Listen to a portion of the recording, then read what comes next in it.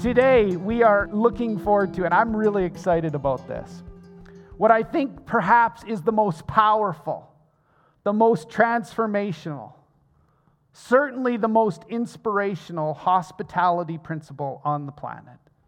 Every single leader that you know, that you have respect for, actually practices this principle. And every leader that you don't respect doesn't have this principle in their repertoire. You can lead. You can be a leader without it. But you will not be a leader worth following without this principle. This extraordinary concept actually explains in part, or at least partially explains, why a first century Jewish cult, following a crucified leader with no territory, no military, no authority, not only survived, but thrived in the 1st and 2nd and 3rd century, and were eventually embraced by the entire empire. That empire that tried to eradicate it, to exterminate it. You see, Jesus came into this world to introduce something brand new for the world. Now, what Jesus came to introduce was a radical departure of everything that was in place, including the way that the world exercised authority and leadership. On the religious front, it meant that Jesus had to replace everything that was in place, because the religious systems of the 1st and 2nd century are oftentimes built with the very structures of the kingdoms of this world. In other words, they're always top down. But the value system and the movement that Jesus came to begin and launch would actually be upside down. You see, there was a miracle that caused the most disruption during Jesus' ministry. It was when he raised Lazarus from the dead. The reason it was so disruptive and the reason it caused so much controversy is that Lazarus was known outside the village that he lived in, Bethany. The reason this miracle caused quite a stir wasn't that Lazarus was dead. You see, Jesus showed up at the funeral, and he raised a man from the dead. If you have your Bibles, we're going to look a lot through this story. If you have your Bibles, go to John chapter 11. If not, we'll follow along on the screen. John chapter 11, verse 46. John chapter 11, verse 46. But some of them went to the Pharisees and told them what Jesus had done. The chief priests, the Pharisees, called a meeting of the Sanhedrin. What are we accomplishing, they asked. Here is this man performing many signs. If we let him go on like this, everyone will believe in him. And then the Romans will come and take away our temples and our nation.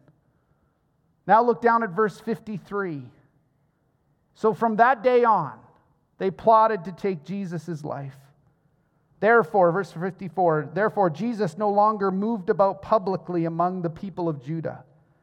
Instead, he withdrew to a region near the wilderness, to a village called Ephraim, where he stayed with his disciples. Here's the interesting thing. Even in the 21st century, we have a tendency to hang on to much of what Jesus came to replace. Jesus wanted to celebrate the Passover in the city of Jerusalem, but he had to be careful lest he be arrested before the Passover even got there. So a few days before the Passover, Jesus is still trying to quietly make his way around the city, staying just far enough away from the city so he's not causing problems. And maybe at the last minute he can enter into the city for the Passover. Look back at your Bibles. John chapter 12, verses 9 through 12 say this. Meanwhile, a large crowd of Jews found out that Jesus was there and came not only because of him, but also to see Lazarus, whom he had raised from the dead. So the chief priests Verse 10, this is crazy. So the chief priests made plans to kill Lazarus again. For on account of him, many of the Jews were going over to Jesus and believing in him. The next day, the great crowd that had come for the festival heard that Jesus was on his way to Jerusalem. Look at verse 19 in that chapter. So the Pharisees said to one another, "See, this is getting us nowhere. Look how the whole world has gone after him." So the chief priests make plans to kill Lazarus. Why? Because Lazarus was evidence that this is a real thing. It's evidence of the fact that Jesus is about to overwhelm the entire religious system. They have to stop it. Now, this is a very important point. It's not the point of this message, but I don't want you to miss this, because some of you have abandoned Christianity. You grew up in your faith. You walked away because the version of your faith you grew up on was a version where you just had faith in faith, and you just had to believe. And I want you to know, first century Christianity, the original version, was not just about believing in belief. It was about evidence. The reason people began to follow Jesus didn't start off in faith. The reason they began to follow Jesus was something they saw. That Christianity, from the very beginning, has been an informed faith. You became a Christian. You become a Christian by faith, but you don't become a Christian because of faith. What does that mean for us today? Back then, they had Jesus walking with them. Today, we don't have the physical presence of Jesus. What we have is all of us. So when Paul says that we're ambassadors, we're agents of restoration, that when the world looks at us, they see Jesus or they see us. If we want to change the world, then we have to go back to what the first century Christians did, which was, we saw Jesus raise Lazarus from the dead. There is something here. We see Matt living the way that Jesus calls him to live. There's something there. After a few days, people just got caught up in the excitement of it.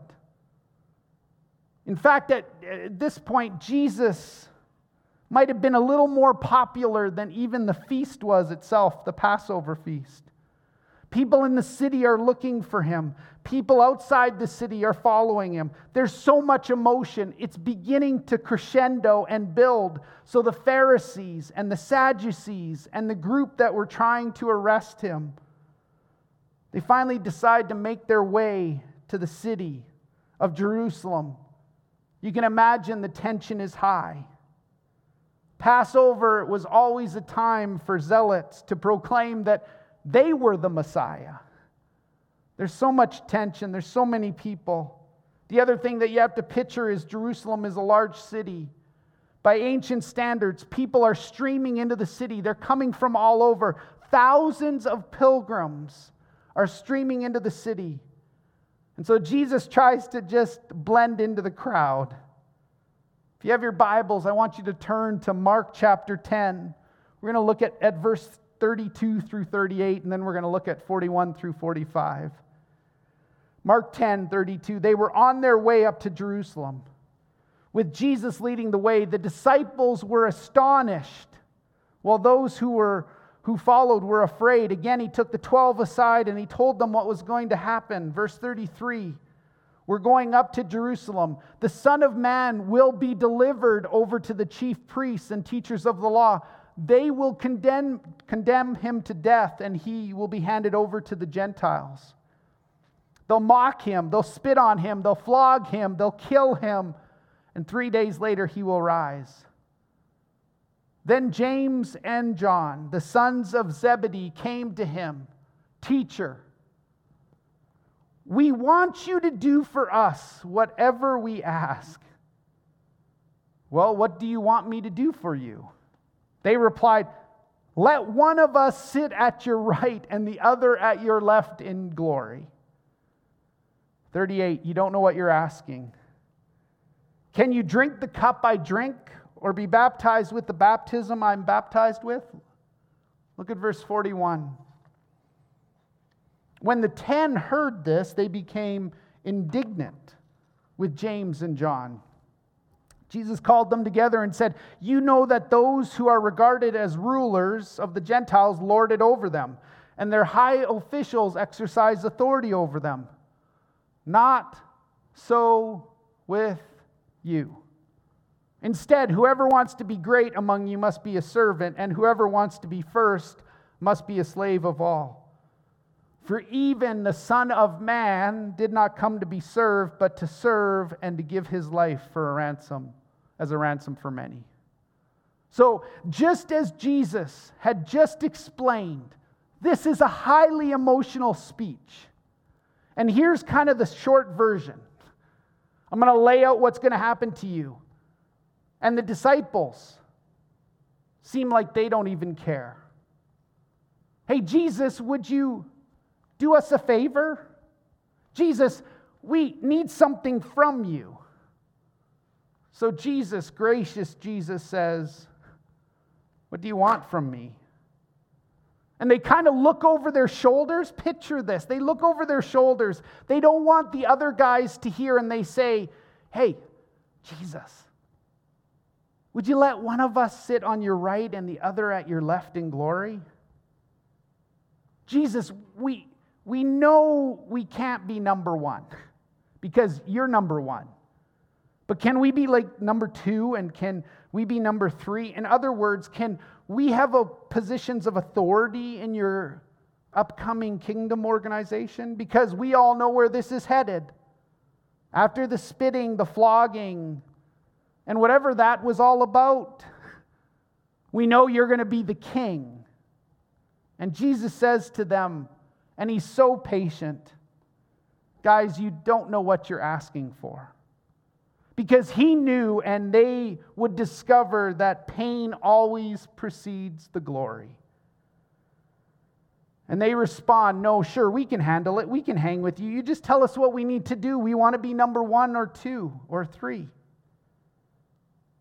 In a few weeks, we would get to this part of the story when Jesus is arrested before he has split a single drop of blood. They run.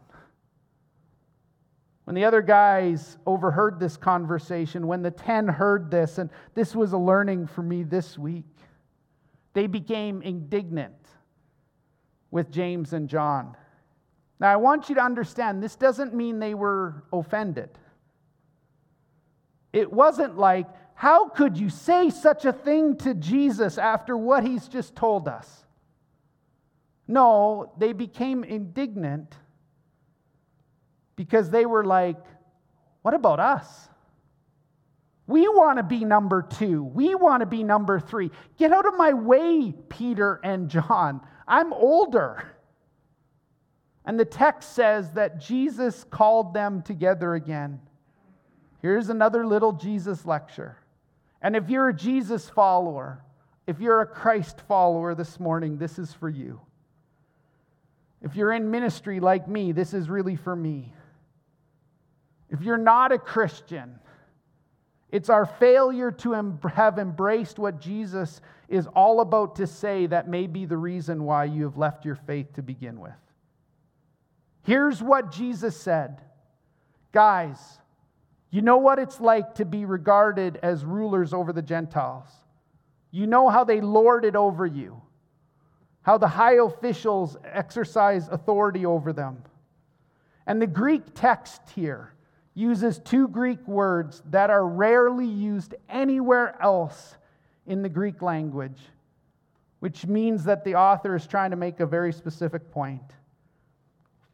In the Greek, there are 2 very specific words used here regarding authority. And Jesus' point is this: guys, you know how authority works. You know that the person at the top has all the resources, all the power, all the leverage flowing up to them, and they leverage their power for their own benefit, regardless of what it means for anyone underneath them. You know how that works. You know how the Gentiles exercise authority. And the 12 are sitting there probably going, yeah, we know exactly how it works. That's why we're asking if we can be at the top of the pyramid. We want to be on the top. We know exactly how it works. These next 4 English words, these next 5 Greek words are so powerful. I want you to look at verse 43. And they're the words that you just need to hear today, that you must take to heart. But more than that, these are words that you have to take home and to work. And here's what he says. He says this, you guys know how it works? Not so with you. Not so with you. What I'm introducing you guys is brand new. What I'm introducing is something so different. What I'm introducing is such a departure from the kingdoms of this world. They have resources, they have power, they have authority. But that power and influence is not for the powerful and the influential. Friends, we're going to flip this upside down. Jesus looked at his disciples and said, how many of you want to be great? All their hands go up. And he says, okay, in my kingdom, this is how it works. Whoever wants to be great must be your servant. Yep, all those hands went down. They looked around and said, wait, a servant?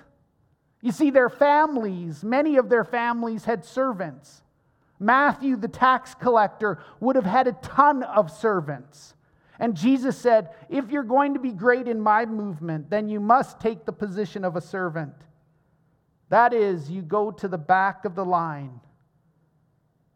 To which they thought, just like you and I think, that's not very fun. And it gets worse. Whoever wants to be first must be a slave. You see, a servant, at least they get paid. A slave, that's the back of the line. And they're quiet, and Jesus says, you want to be in on my deal? You want to be leaders in my deal? You should have known by now, guys, my world is an upside-down world. My kingdom is an upside-down kingdom. I've come to replace all that is in place. Not only the kingdoms of this world, but even the religious structures of this world. And before they could object, before they could leave, before they could ask tough questions, Jesus said, for even the Son of Man did not come to be served, but to serve and to give his life away, a ransom for many. Friends, I think every Christian should memorize this statement. I think if we got this right, something would happen in our community. I know it would happen in our families. But Jesus is simply saying, guys, let me take all your excuses away. I'm your leader, and even I didn't come to be served, but to serve and to give my life away. They had no idea what was coming. They had no idea that he literally meant that he was going to lay down his life. And soon they would be confronted with this overwhelming, powerful, transformational idea that Jesus was the king who came to reverse the order of things. That he would be the king that would lay down his life for his subjects, and that he would say to his subjects, I'm not asking you to lay down your life for me, I'm asking you to lay down your life for one another. And the amazing thing about this is that these guys got it. In fact, Matthew, Mark, Luke, and John, the 4 Gospels. After John, we get to the book of Acts that tells us what happened after the resurrection. In the book of Acts, there's a problem with the early church. You know what the first problem with the early church was? These guys were spending so much time serving food to widows that they can't get enough of a break to teach everyone else what Jesus had taught them. In Acts chapter 6, verse 2, it says this, so the 12 gathered all the disciples together and said, it would not be right for us to neglect the ministry of the word of God in order to wait on tables. Friends, these disciples finally, literally, had to pry their fingers off the serving trays to get them to teach because they were the only ones who knew what Jesus taught. They got this. They were not reluctant to go back to the back of the line. They had just come through the parade of people shouting, "Hosanna, Hosanna, Hosanna." I mean, they're close to Jesus. They're literally famous. They're sought after. And now together, celebrating Passover. And they can just imagine what the next day may hold for them as Jesus is about to proclaim himself as the king.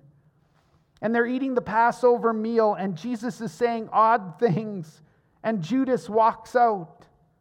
Listen to John chapter 13, verse 4 through 8. So he got up from the meal. He took off his outer clothing. John 13, verse 5. He wrapped a towel around his waist. After that, he poured water into a basin. He began to wash his disciples' feet, drying them with the towel that was wrapped around him. He came to Simon Peter, who said, "Lord, are you going to wash my feet?" Jesus replied, "You do not realize now what I'm doing, but later you'll understand." Peter in verse 8, "No, you'll never wash my feet." Jesus answered, "Unless I wash your feet, you have no part with me." Suddenly Jesus stands up. He takes off his outer robe. He wraps a towel around his waist. These guys panicked because they knew what he was about to do. They panicked because none of them even had thought to wash their own feet, much less someone else's feet. None of them had taken it upon themselves to find a servant to wash Jesus' feet. You see, washing feet takes a while. Washing 12 pairs of feet takes a long time. I think that no one said a word after Peter finally settled down. All they heard in that room was the dripping of water from that cloth of Jesus. Foot by foot, toe by toe, ankle by ankle. These guys were completely humiliated. They knew what those hands could do. They had seen Jesus do things with his hands that no one else would ever believe. And there he was washing their feet. And he took this opportunity to illustrate the roadside chat. And when he had finished, he stood up. He put back on his rabbi robe. He wiped his hands. He sat down at the table. I still think there's no one saying a word. Look at John 13, verse 13. "You call me teacher and Lord, and rightfully so. That's what I am. But now your Lord and teacher has washed your feet. You need to wash one another's feet. I have set an example for you that you should do as I have done for you.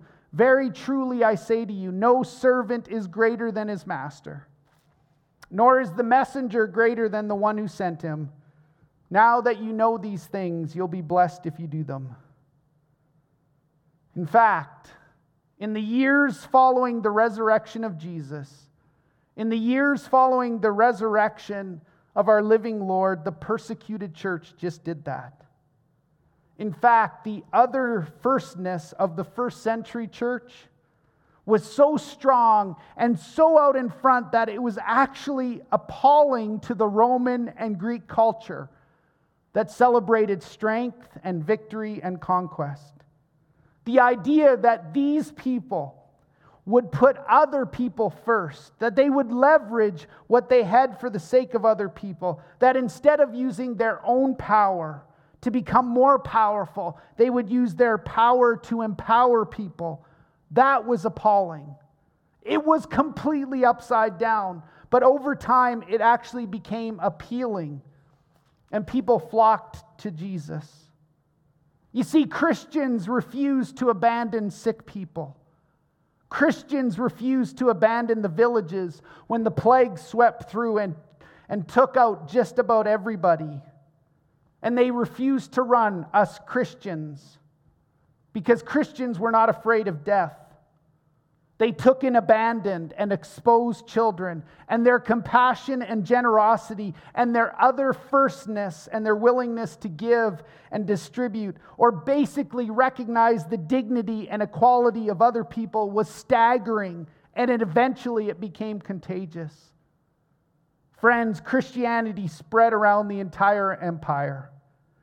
And against all odds, a cult with a crucified leader with no territory, no military, no authority was eventually embraced by the empire that set out to destroy it. Friends, if you're a Christian, that's our story. Those are our people.